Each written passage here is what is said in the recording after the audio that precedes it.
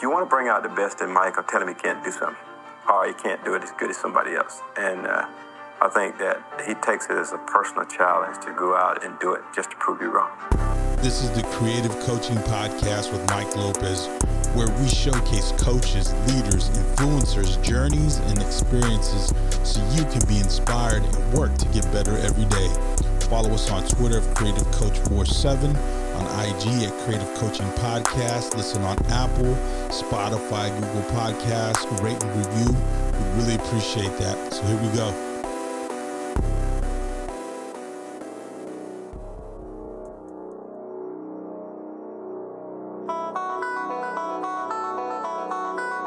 Today's guest is Brian Rosario. Coach Rosario is an assistant coach for the women's program at Pepperdine University and was recently a keynote speaker on TEDx Oxnard. We talked to him today about his journey in the game and his perspective on relational coaching. I hope you enjoy this podcast and you look to get better every day. Welcome to the podcast, Coach. Thank you. I'm excited to be here and have been a fan. Wonderful. Coach Rosario, I really do appreciate your time, man. I know you're busy. I know we're all busy, but I think taking the time to discuss kind of your journey, your perspective on leadership, coaching, the game, your life, all those things are so important because people don't really sometimes know, we're seeing the NCAA tournament right now, right? And people are just looking at a team and saying, well, that team should have won. Oh, man, a bunch of losers. Those coaches, man, if it wasn't for the coaches, it's their fault they lost.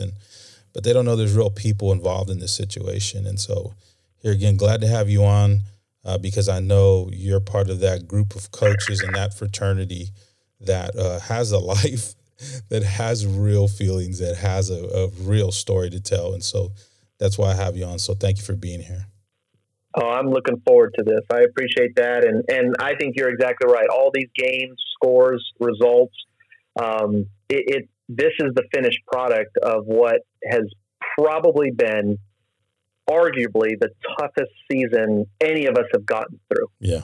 Right. And I think these wins and losses are a little bit of a ripple of that. And I think that's a whole other podcast, right? Diving deeper into all that. But I agree. I think this is what we kind of play for, and it's good to see obviously friends on both ends of it, the wins and the losses. But this is an exciting time for these athletes to play the game. For sure. Now, Coach, I want to start off like I start every episode in that. How are you introduced to the game of basketball coming out of Oxnard, California? Yeah, well, I was first of all, Boxnard, right? Like we're known for our great boxers, and I was probably too afraid to jump into the ring. That's what got me into basketball. Awesome. No, but I think growing up here, I mean, all of us played every sport. Yeah, and basketball was just one of those sports that was different for me. I think that the pace of play was different. It was fun. It was exciting. I was a Laker fan, so it matched what I was watching. And I think the biggest proponent of that was my dad coached me in every sport, but I started to see his passion for basketball as my coach. And I think it just took off from there. Wow. I hear some stories, good or bad, about dad being the coach. But it sounds like you had a great experience. Sounds like it was something that, bonded you both. I know that happened with me and my dad. My dad jumped into coaching when I was probably 10 years old, in Pop Warner football, and jumped into that whole sphere of, let me just be there for my kid, and then we'll see what happens with the game. And that was such a bonding time for me and him. And so I'm glad to hear you had that with your dad, because to me it went right. There's sometimes, we went home and it was like, hey, and I was like, hey, man, not right now. Give me some time to lick my wounds or something. But it was more affirmation than anything else. Well, that's a great point, because I think for, any athlete who plays for their coach and probably more in those transformative years, right? My dad was, he's that Filipino blood from Hawaii, and it's the tough love, and we don't talk about a lot of things. But I tell you, I think the game of basketball was our language of love. Wow. And it was through the game that we were able to really express ourselves. We were able to go through adversities. I mean, I was this rounder, probably at the time 5'5" kid who, he was like, all right, you're going to run from this block to this block. I want you to hit the sidelines every time you sprint back and forth and just have your hands up. Right. So basically I was a forward, right? But then, watching the Lakers, watching Magic, and I had to go ask him and say, Dad, like, I want to be point guard. I want to work hard. I want to run the team. And he's like, you got to prove it to me. And so I went to work and eventually proved it, that I was able to kind of manage through, the team and kind of those adversities running the team as a point guard. And I think those types of moments for a father and son to go through, I think is just obviously bigger than the game, but it allowed, again, for us to just connect in a different way. Yeah. So on that note, Coach, your experience with the game, what was that like for you coming up? I mean, some of us here, again, you talk about what kind of where you were at, what level you played at, what kind of the way you saw things as a younger kid, but how did you view the game? Was it like good coaching? Did you love the game? Like, what was your experience with the game? Yeah, so my dad, he became a season ticket holder with the Clippers. Nice. And so, and again, late 80s, early 90s, it was so affordable that we were on the floor, wow. At the sports arena. And so I saw the game differently, but I heard the game differently. And my dad, being my coach at the time, we were talking strategy all the time. Mm. It wasn't so much like, wow, Jordan can like jump, spin, hang there, make a reverse layup, things like that. It was more like, did you see the back screen? Wow. And so I always gravitated towards the strategy side of basketball, along with the X's and O's. That's what it's beautiful that we're watching, and I think we see it with Loyola Chicago, right? Their X's and O's are amazing. And I just love that and loved it at the time. Yeah, no, it attracts you. It attracts you that you can see 5 people who probably aren't related for the most part, who didn't grow up in the same home, didn't grow up in the same environment, come together for a collective effort that can, transform people's lives, which in the big picture, but also come out and improve themselves. You talk about Loyola Chicago, man, shout out to Jermaine Kimbrough, one of my guys, but it's a situation where, whoa, man, you're not supposed to beat them. Well, why not? When I know what the heck I'm doing, I can beat anybody at any moment. And so when you see that and you saw that, especially at that level, the NBA level, to be able to have that kind of insight, that's fantastic. That's a fantastic way to kind of see the game and grow up around it to a degree. Yeah, and we were only there for 3 years before it just became, they drafted Danny Manning, ticket prices started going up, and then getting into high school and things like that just made it more difficult to get down there for 41 games. But I think there were themes back then, late 80s, early 90s, where you knew the Lakers, they were the running team. They wanted to set down screens and pins for Abdul-Jabbar and some backdoors for Michael Cooper. You had the Pistons that they were about setting hard screens but getting through hard screens, right? Like there were these themes that started resonating with me, and I think that's what was so attracted for me to the game, was just knowing themes, and then what you're saying, these collection of humans all putting in effort for the 48 minutes. And for college it's 40, and high school 32, but for that collective moment, these guys were just all coming together and executing what their game plan was, and the best thing is you can see it. And I love that.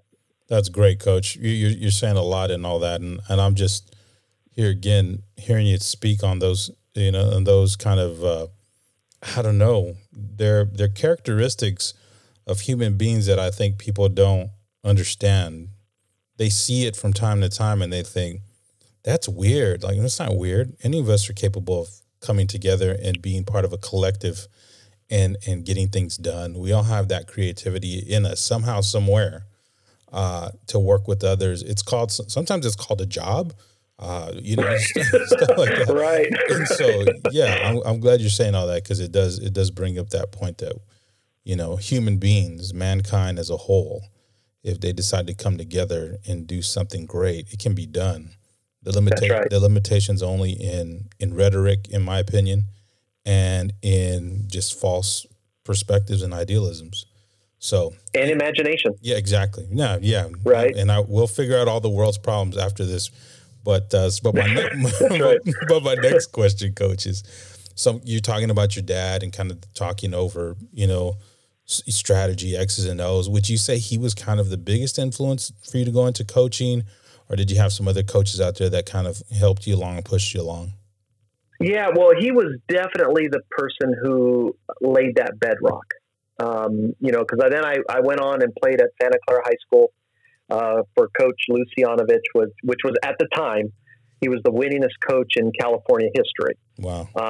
And so, Sean Tarver went through there, Stevie Amar, Art Barone, Damian Cantrell, all these guys who ended up playing really high level college basketball. So so it was confirmed from my dad that I was going to get coached by someone who's very good at the X's and O's. Yeah. Now, what he taught us was just how to be, he was the linchpin between boys to men, right? Like he coached hard. It was very stressful as a player playing for coach, but at the same time, when you came out of it, you knew the game, you knew the intricacies of the game and what results can happen based on those things, right? Like screening, passing, sprinting, just all the soft skills you need for the game. Yeah. He taught us that. And then, I tapped out at 5'8", 5'9", out of high school. So I knew, playing wasn't a forever thing for me. Yeah. But when I got to the University of San Diego, I became a practice player.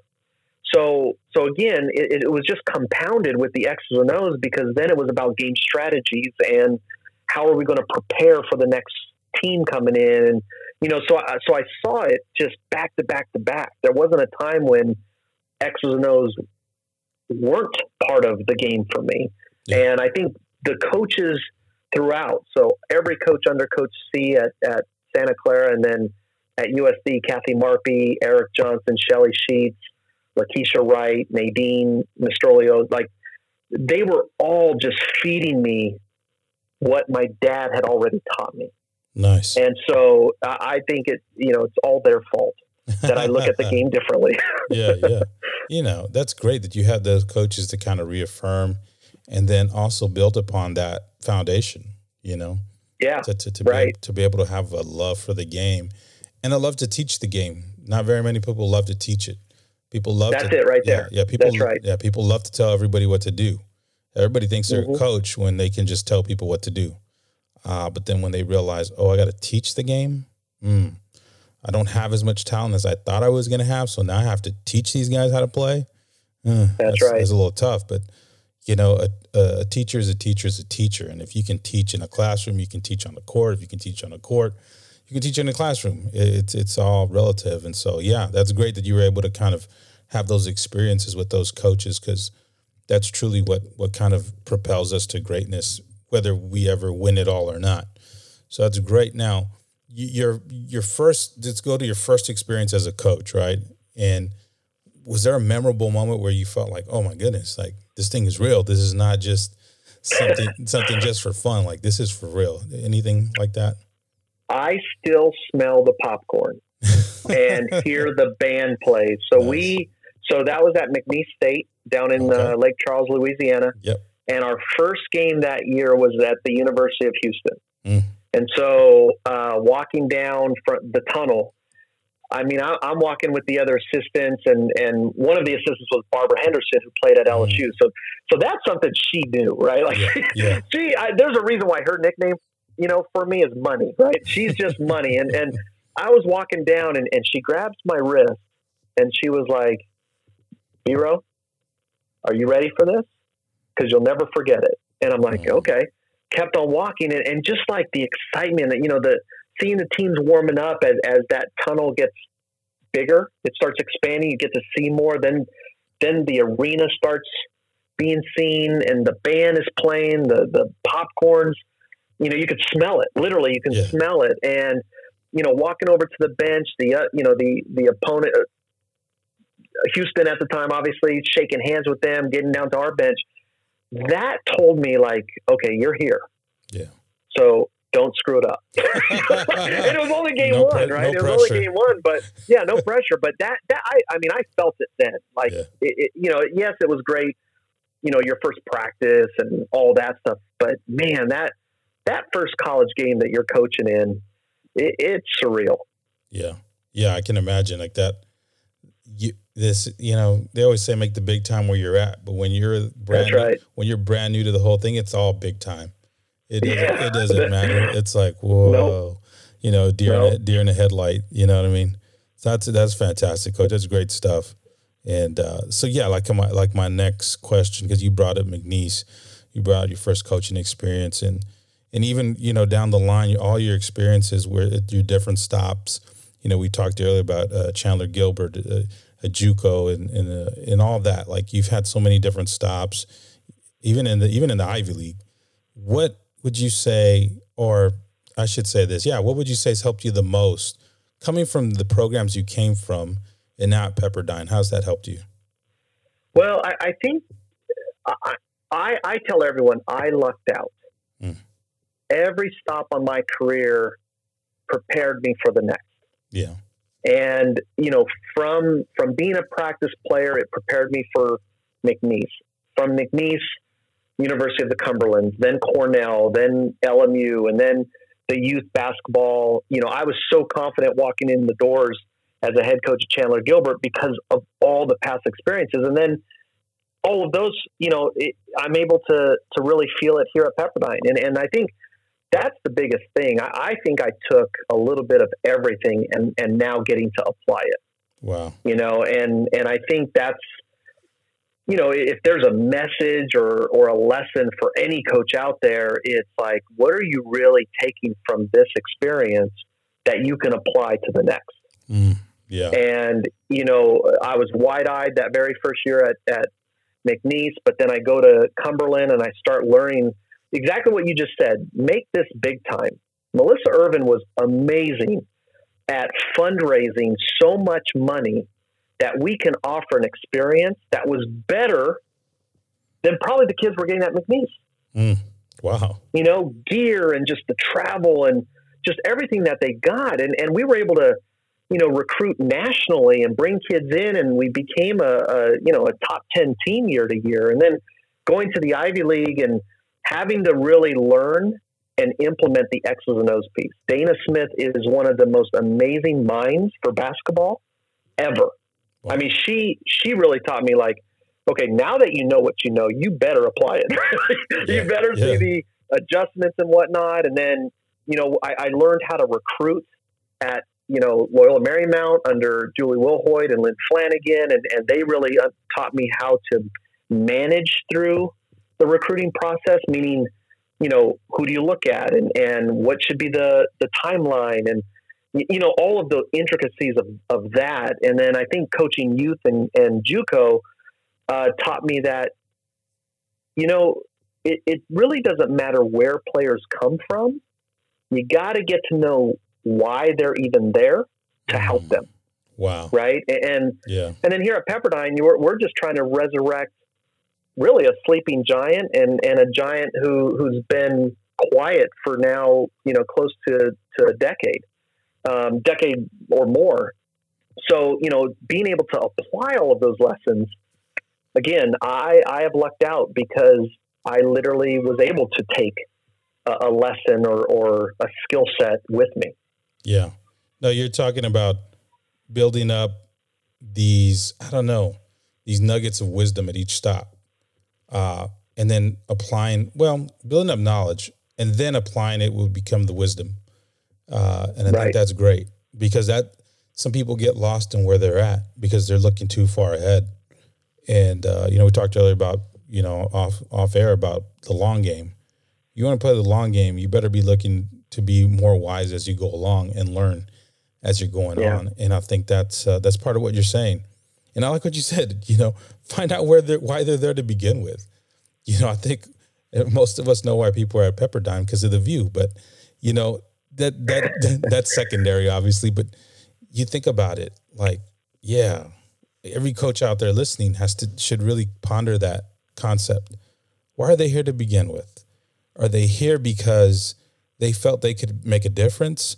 Are they here because this was the best offer they were going to get? Are they here because they didn't qualify for anything else? Are they here because they felt like they could pull one over on me and I seemed ignorant? Like, why are they here? What are you here? Are they trying to get away from an environment that's toxic? There's that too. There's the kid that needs to just get out of their neighborhood because otherwise they're going to get stuck into something that they couldn't even imagine. So, and I think the biggest lesson for coaches is don't go in any situation with a preconceived notion of here's what I'd like to do. Wow. Right. Because you got to evolve through the time that you are a place. Yeah. One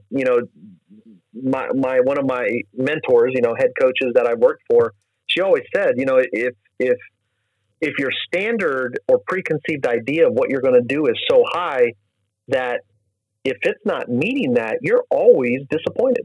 Wow. And so grow into a position as opposed to diving in, because we've all been there.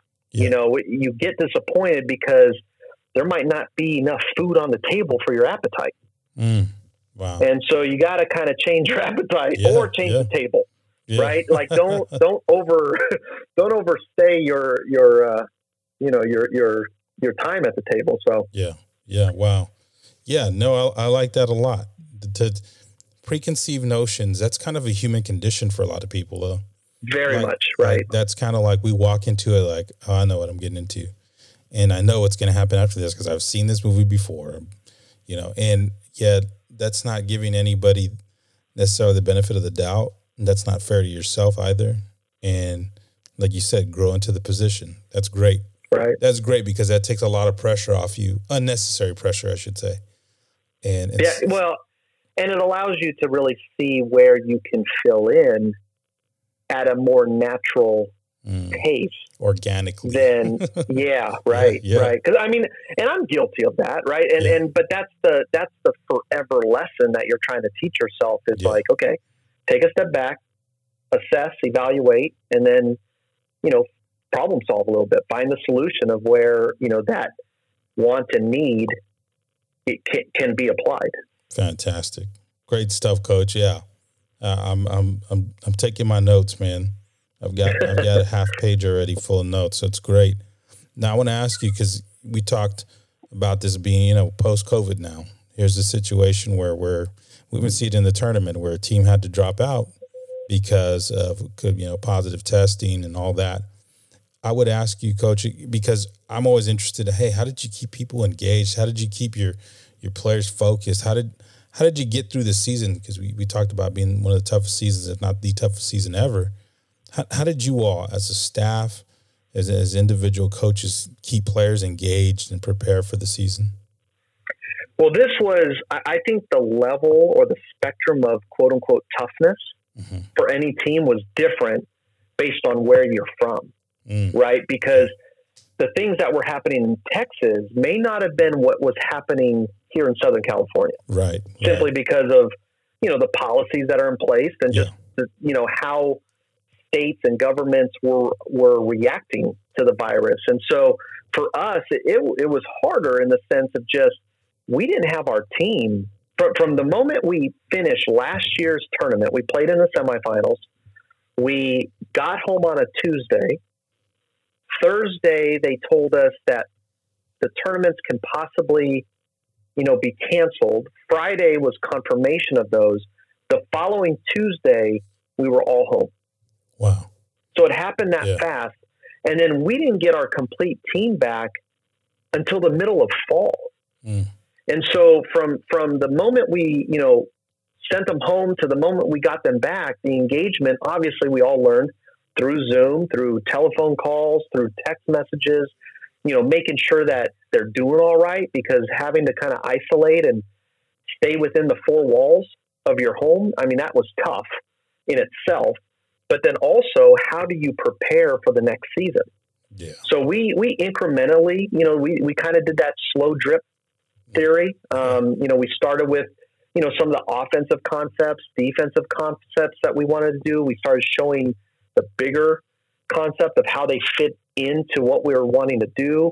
We had some breakouts, unit breakouts, position breakouts, where we were able to show, hey, here's what we want to do defensively, offensively, just to kind of build up a camaraderie with those units and the team. But like I said, in preparation of a season that we didn't know was going to happen.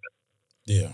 And so when it became closer and more confirmed that, okay, here's our season, here's what it's going to look like, then it was preparing them for, preparation that none of us knew how to do, which is, COVID testing 3 times a week, traveling, and then games being canceled, having to coach, but also hear coaches through masks, and just everything was just different. And so for us, we just focused on, obviously the relational side of what we wanted and what we were trying to build here, because our first class was coming in and it was a big one. It outnumbered our returners. So, we were having to focus on, the team building, the culture building at the same time we were trying to implement the X's and O's.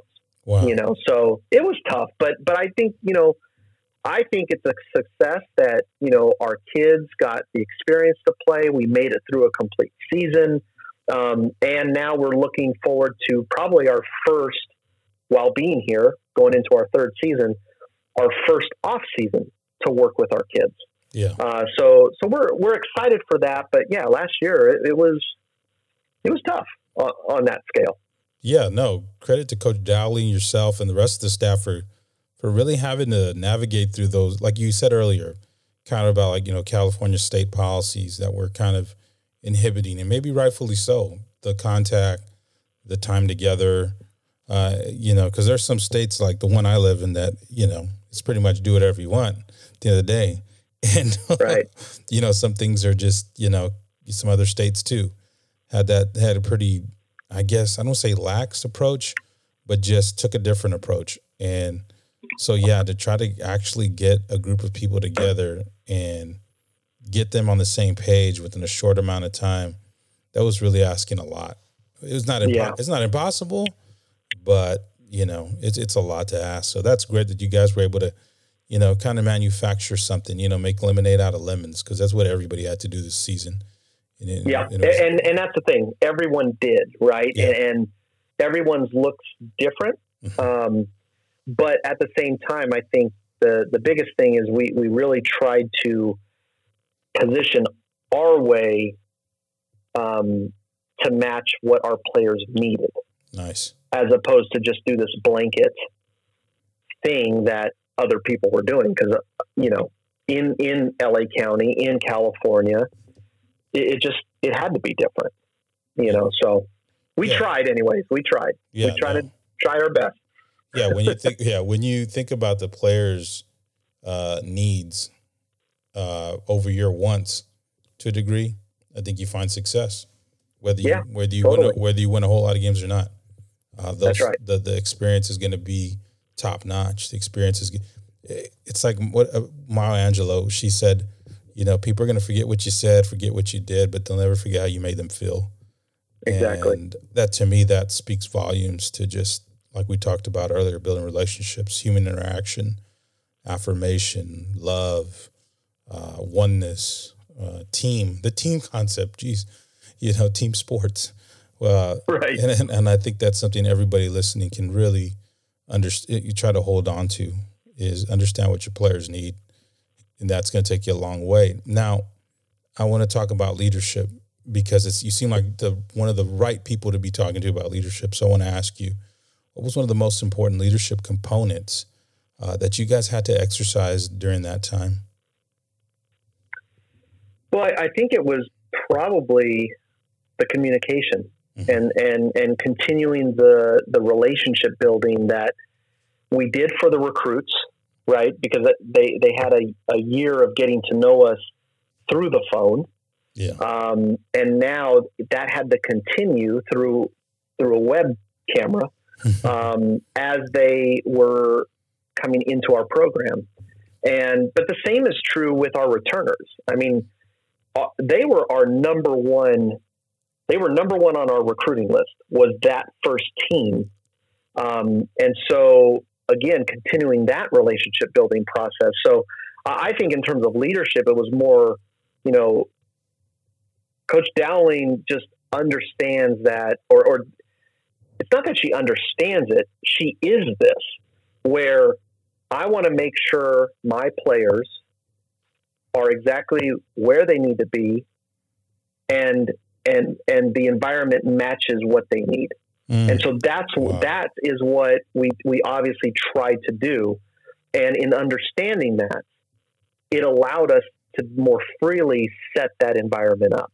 Wow. And so I think leadership, that's kind of it's a bigger word, right? But we wanted to kind of narrow it down towards continue the relationship building process, because, this was our first class coming in, and it had to be.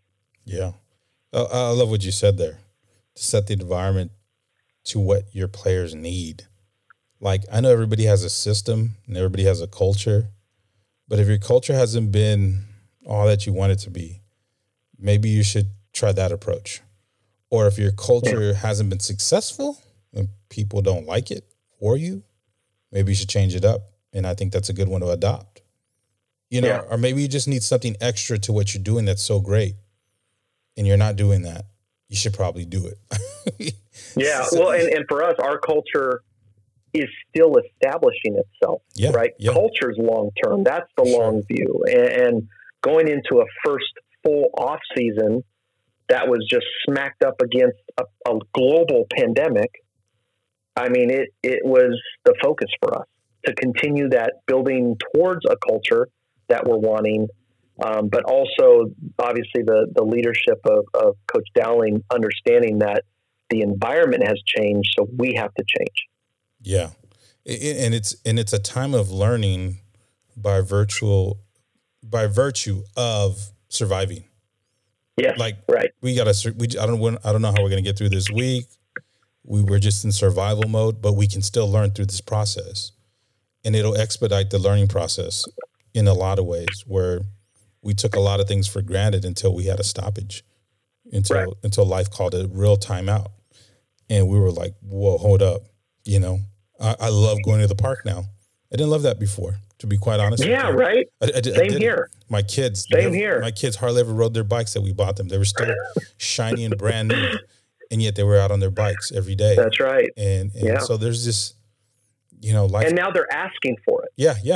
Right. And just like players, coaches, and even kids, they don't know what they don't know. But once they know it, okay, now you got to feed them. Yeah, exactly. And that's why I love that whole idea of setting up your environment based on what your players need. To me, that's gold. And so, I made a big note of that. It's fantastic, man. Now, mental health, because of all the stoppages, because of all the irregularities within the scheduling, and people's lifestyles were just stopped.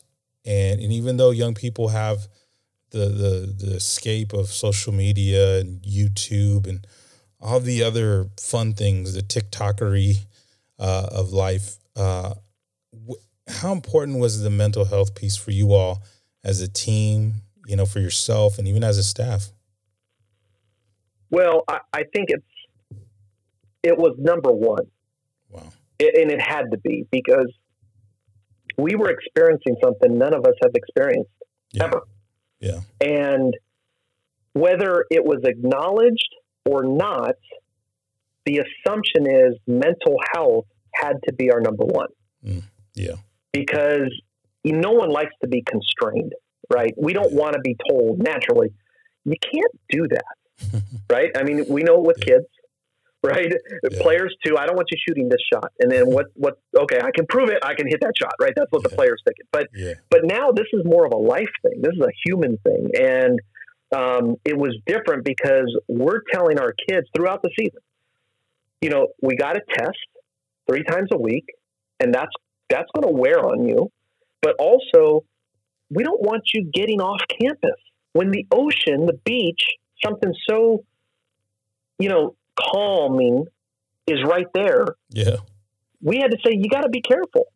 Yeah. And so going back to 4 walls for the majority of your day, if it doesn't affect you that way, and asking all of these and ones to our players, I mean, we had to assume. And so it was constant for us to ensure that our resources that Pepperdine gives us, that the athletic department gives us, that we continued pushing towards our kids, again, whether they acknowledge it or not, used it or not, that it's there for them. And that we are there for them. And again, it was just something that we continued through from the summer, which is just continue that conversation, continue the relationship building so that those players are confident that we're there. Yeah. No, a Players First program does things like that. When you understand that, even like we spoke about earlier, there's no kids, there's nobody to coach. If there are no student athletes, there's nobody to present to the rest of the world on our behalf what our institution is about. And that's fantastic to know that you're intentional about it. You took the time, and here again, not results based, because you can make a young person smile real quick, but inside there might be something different going on. Right. And I think that's truly trying to understand people, not know everything they're thinking, but just having empathy and understanding, who they are. And so kind of leads me to my next question, because we not only experienced this pandemic during those times as like something that was life altering or life changing, but for a lot of young people, they saw what was going on with social justice, social injustice, all kinds of things, racism, to a degree that maybe they hadn't seen before, or maybe they thought of as some kind of theory. Now all of a sudden kind of fleshed itself out and maybe freaked them out. So I know you were asked to be part of the Women's Basketball Coaches Association Social Justice Task Force. Could you kind of talk to us about what your role is with that and the kind of initiatives that you guys were kind of coming up with and implementing? Yeah, this was one of the most, in everything that I've done in my professional life, it was such an honor to be asked to be part of a group that literally from our first call, basketball was stripped away. And the brilliance of the minds in that room, the experiences of that room, and I'm talking, the task force itself and all the members and what we were trying to do, it was where the heart was.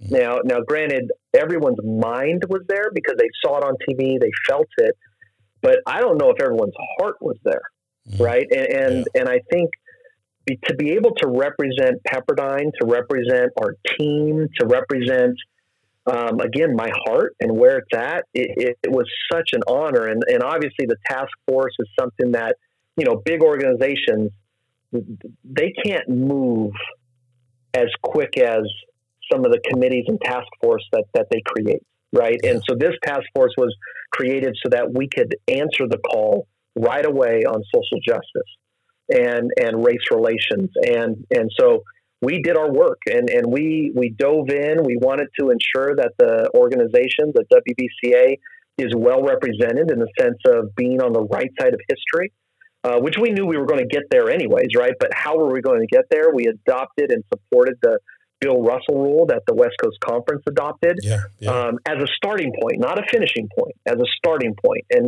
And we got to get there before we can get further. And so that was a good start for us. And we're continuing our work as to, getting legislation and policy and support for that legislation and policy to ripple through the NCAA's members and just the conferences. And so this is a constant thing. And what I was most, I think, proud of, not so much me, being asked to be part of that task force, but we had a player, Jada Rufus Milner, who, oh my gosh, she led our team in these tough conversations and advocacy. And, we recruited. I mean, we have a philosophy of recruit the locker room first, not the court. Right. Yeah. And so we recruited this first class, and they were having these amazing conversations with each other and taking part in demonstrations. And they came up with a beautiful shirt that we were able to implement, before games. And I mean, that to me, being someone who's obviously an adult and has my own opinion, but to see a young life, 18 to 22, 23-year-old be able to now have an opinion on where they want to take their lives and their story and their voice, it was such a beautiful thing to be able to promote and support and advocate for. And our team really, they are the unsung heroes in this whole thing because their names rarely get called, but I do it because of them. Fantastic. You brought up something about the West Coast Conference, and Gloria Nevarez. She's the first Latina Division I commissioner, and that's right. That was kind of like the big deal. And then to adopt or to bring in the Bill Russell rule, like there was a lot of traction that took place, and I hope and I pray that it continues. And it's great for that conference in particular to be the forerunners in it, because I think the rest of the country can learn. That's right. Because but they got to take it further. Yeah. And they got to push the element. But you're right. I think our commissioner is leading. I think she is unafraid. For sure. And to have 10 presidents and athletics directors from all across, it's not from one state, right? From all across the western side of the United States to come together and say, this is it. As a beginning, let's go with it. Yeah. I mean, that to me, that's beautiful. That's what policy should work, right? Like, hey, here's what's happening. Here's the answer or solution, and we are going with it, right? Yeah. And I wish there was more to that. Well, I think politicians can learn. We're not just the only lifelong learners on this planet. I think that's right. Politicians can do the same and follow suit, because when I don't know, I don't want to get on a soapbox, but it's my show. I guess I can. I think the more time you prolong the solutions or you prolong a decision of any kind, it just gives time to festering of ill will, ill feelings. Yeah. This sense of that, I guess your silence can also be an indicator that maybe you don't care. Dragging your feet can be a sign of that. Do you really care about the situation, or you just wanted to come out and say something because everybody else was jumping on this issue? And I think, like you're saying, when you can be a part of a group that says, no, we're gonna come up with solutions, and we're gonna apply some of these as maybe a remedy or as a step to a remedy, or however we're gonna get this done. Let's just do something. We can't do nothing. And so that's great, man, because that really does mean a lot for me. Me as a minority myself, like, man, there's a lot of things that I probably wax about too much. I'm like, why this, why that, why, and it's sometimes it's like, it's not necessarily that I need an answer to the why. I just would like to see people taking action to change some issues. And when that's done, I feel like people are really considering others in life. And it's a beautiful thing, like you said. Now, I want to ask you about your support system, because I know every coach goes through their ups and downs of a season, sometimes more downs than ups, quite honestly. And, some seasons don't always go the way we hope. But, regardless, we go home to a support system. We have a support system in our lives that means a whole lot. So How important is your support system, Coach? Well, it's very important, right? And to exactly what you just said. I mean, there are a lot of ups and downs, and that is sometimes not defined, right? Yeah. There's emotional up and downs. There's physical up and downs. There's, obviously the work that you do, ups and downs, wins and losses for us or whatever the case may be. But, I have an amazing wife. I married up. It was probably the best recruit that I've ever signed. Nice. So she's great. She's not really, she has her own, talk about saving the world. She's an epidemiologist. Wow. Her work right now is running. She's a director of a task force that is eradicating AIDS in 5 years. That's the goal. And so, she's well represented. Why am I talking to you now? That's what I had that same thought as I'm saying this, and I'm like, should I call for her right now? But no, but it's great because I don't have to go home and talk basketball. Right. Like she allows me to switch my mind to more, not more important, because I think what I do is important. It's more, I get to shift my attention to what her work is, to our two boys who need the attention and the energy and all that. So it's more of this like compartmentalizing, right? Mm-hmm. Like when you get home, it's like, okay, I'm going to shelve this feeling. Then I could sit on it and, understand it better and not face it right now. But then bam, I have my wife, I have my boys, I have my family, extended family. Obviously living in Southern California, like you can't be pissed that long, right? When you get to see the ocean and just, when we get a foot of sunshine every day, it's nice, and so, but it's also perspective, and so I rely on them a lot. And, even at a micro level for basketball, our staff is amazing, and we're so tight and we're there for each other. We all have the big picture in mind. And so it makes it easy to go through the ups and downs of the current and not let it affect the wider lens. Yeah. So that's fantastic, Coach. You're saying a lot that I think some people, when they think of the coaching profession, they're thinking, I want to be on TV. I want to wear the suit or now the polo.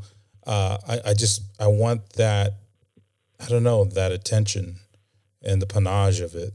But when you realize here again, all that goes into it, you better have a good support system.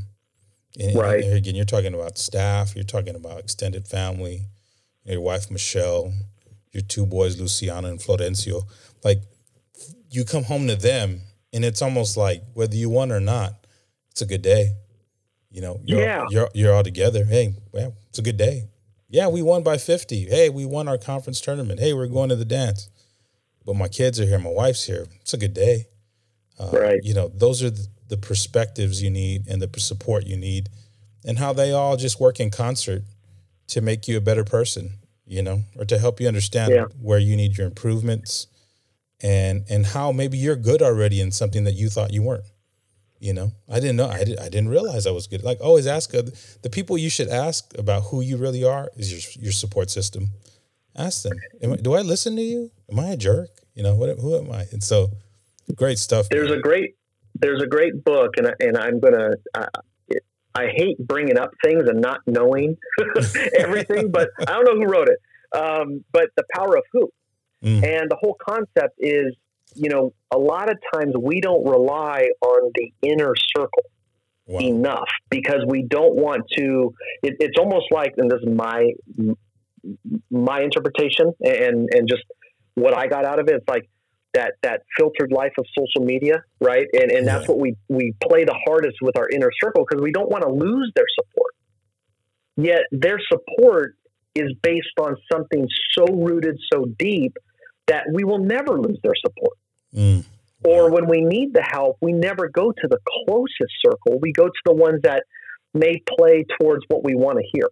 Yeah. Right. Or things like that. And it's a great book to read, quick read.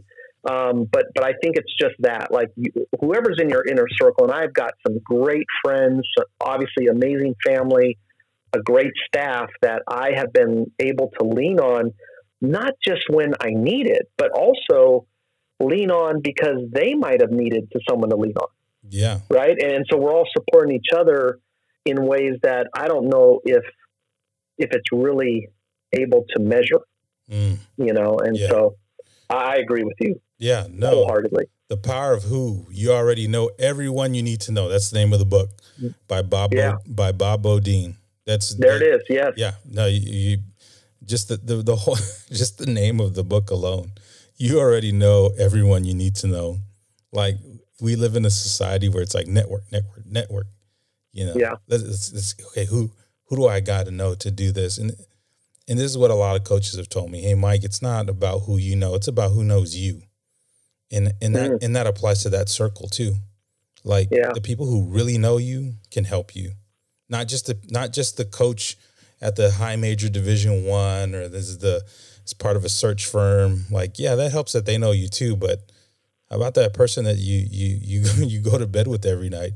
What those little ones that are running around, the pitter patter of their feet, up and down the stairs. The young people that you look into their eyes every day that know you. Consider them, and consider asking them about who you really are, and get their feedback. Exactly. Their feedback will really matter. Great stuff, man. We're going deep today, man. I love it. Now we're going to get real deep, because I know you're going to go somewhere with this, but why do you do what you do every day? Well, it's all, for me, it is, and I love this question because it should go deep, right? And something that's not in a stat sheet, but I do it simply for the love of being able to build such a strong relationship with a coworker, with a player, that I can help them achieve what they want to achieve. Nice. And it always comes down to, like I said, we have that philosophy, like, we're going to recruit the locker room. And if we can fill that locker room with the like-mindedness, then no matter what that relationship means to the outside world, it means exactly what it needs to mean in that room. And I think that is such a powerful motivator for me that, I'm inspired by the smallest things then. When our kids say, wow, like, I'm having fun. Yeah. Like, something so small, right? Like, no, you should have fun, like people would say. Yeah, but it's not always fun, right? Yeah, for like sure. Things like that. And so I've been fortunate that, I've aligned myself with the right people, with the right experiences that, they have taught me the power of a relationship and what it could mean to, running a play, setting a screen, getting through an 0-29 season. The power of that relationship is just, it just sets ripples across everything else that you can do. And really it's what drives me every day. Wow. I like what you said about aligning yourself with the right people. I think we don't do that enough. I think we align ourselves with fantasy more than we do the right people who can help our dreams come true. And that's not necessarily somebody who can do it for you. But here again, I think it ties into what you said as well, helping others to achieve what they want to achieve. Like, I've always known that if I help another person fulfill their goals, their destiny, their vision, somehow, some way, in turn, they or someone else will help me to do the same with mine. And it's a beautiful thing, man. Great stuff. Really good stuff. Now, I want to ask you about yourself, because you're probably always teaching. You just did a TEDx talk, that's humongous, big time stuff. Now, I want to learn from you, Coach. Like, what have you learned about yourself throughout your career? Well, I think the probably the most important thing is to always adapt and evolve.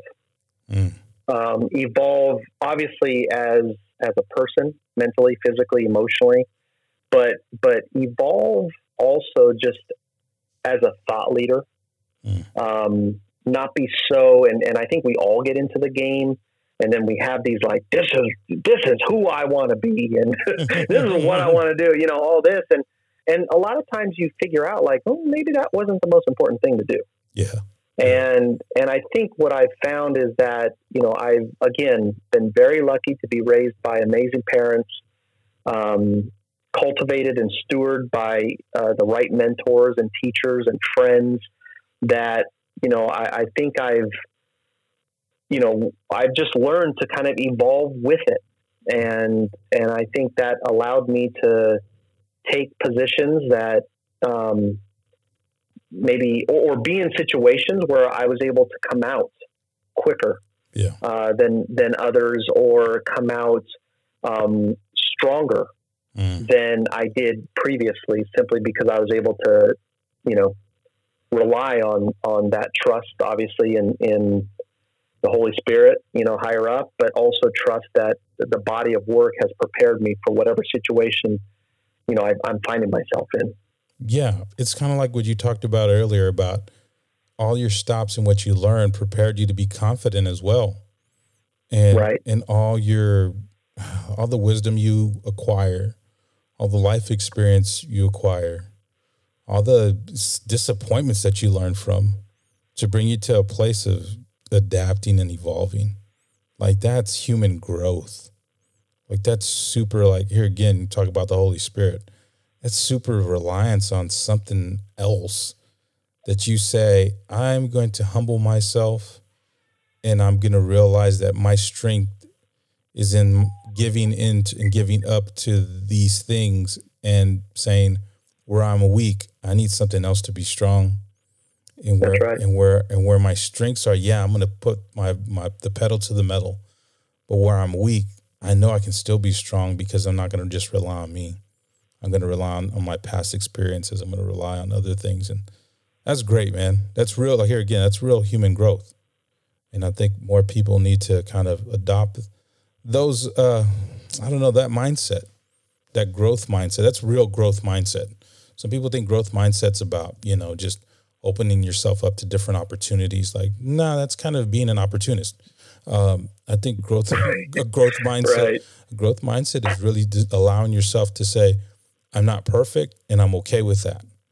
But where I need help, I need to seek it out, seek solutions, seek answers. And where I don't find answers, I rely on something else. Then I don't. Right. I have a source, and wherever that source is going to kind of guide me. And as I'm guided, I'm going to learn more and more and more, and then come to these realizations and epiphanies, and have these paradigm shifts that will cause me to be better. And here again, evolve. So that's great, man. Really, really, really good stuff. Now, my last question, Coach, is always about legacy. And I know you still got some time. I'm not trying to tell you, hey, that's it, Coach, later. It's time to go. Yeah. Hope you enjoyed your swan song. It's all right. done. But I think here again, I see things from a lens of like, how am I treating people? How am I going to get to that place where at the end of my career, I will have like emptied my cup. I will have poured everything out on all the people that I impacted, maybe even upset, but still was in the right mind of trying to help them and had the right heart in it all. So I would ask you, Coach, what would you want to be said of you when your career is all said and done? Oof. See, again, that's deep. Yeah. Right. And I think a part of it is what you just said, that I wasn't perfect, but I ran through the line. And hopefully that is, what former players, former coworkers, hopefully my wife, my kids, my, friends that, a lot of times we've seen it, right? Like kids pull up or they downshift right before it, right? And we always try to teach our kids, run through it, go beyond. And I just hope I've done that in the relationships that I've built, in, how I treated people, but also, that learning aspect that I tried to go, past the line in learning and everything else that I touched. Wow. Coach Rosario, I appreciate your time, man. I really do. I thank you for coming on and spending some time and making some time to be with us. It's really meant a lot. And I would just thank you for obviously being the storyteller you are, and allowing myself and the great work that you're doing, allowing coaches and players, to tell their story, and I think within that story, you're going to get a really, cool data source that I would love to know when this is all said and done. Yeah. No, Coach, I appreciate you saying that. With all the notes that I've taken, I could probably write a book as well. I mean, that's how much, I hear people say nuggets all the time, right? Like nuggets of wisdom. And I got some nuggets and some sauce. Like that's how many nuggets I've had. It's been so good and so great. And it's been one of these things where I like to bring coaches on like yourself to honor you and honor the work you do. But at the same time, I'm being blessed in all the information and all the knowledge and all the wisdom. So that I could go on and seem like I'm a better human being every day, because all of a sudden I've taken on a certain perspective that I didn't have before. And so it really is a real blessing for me as well. So here again, man, I thank you. No, thank you. And I look forward to doing the great work with you. Right on.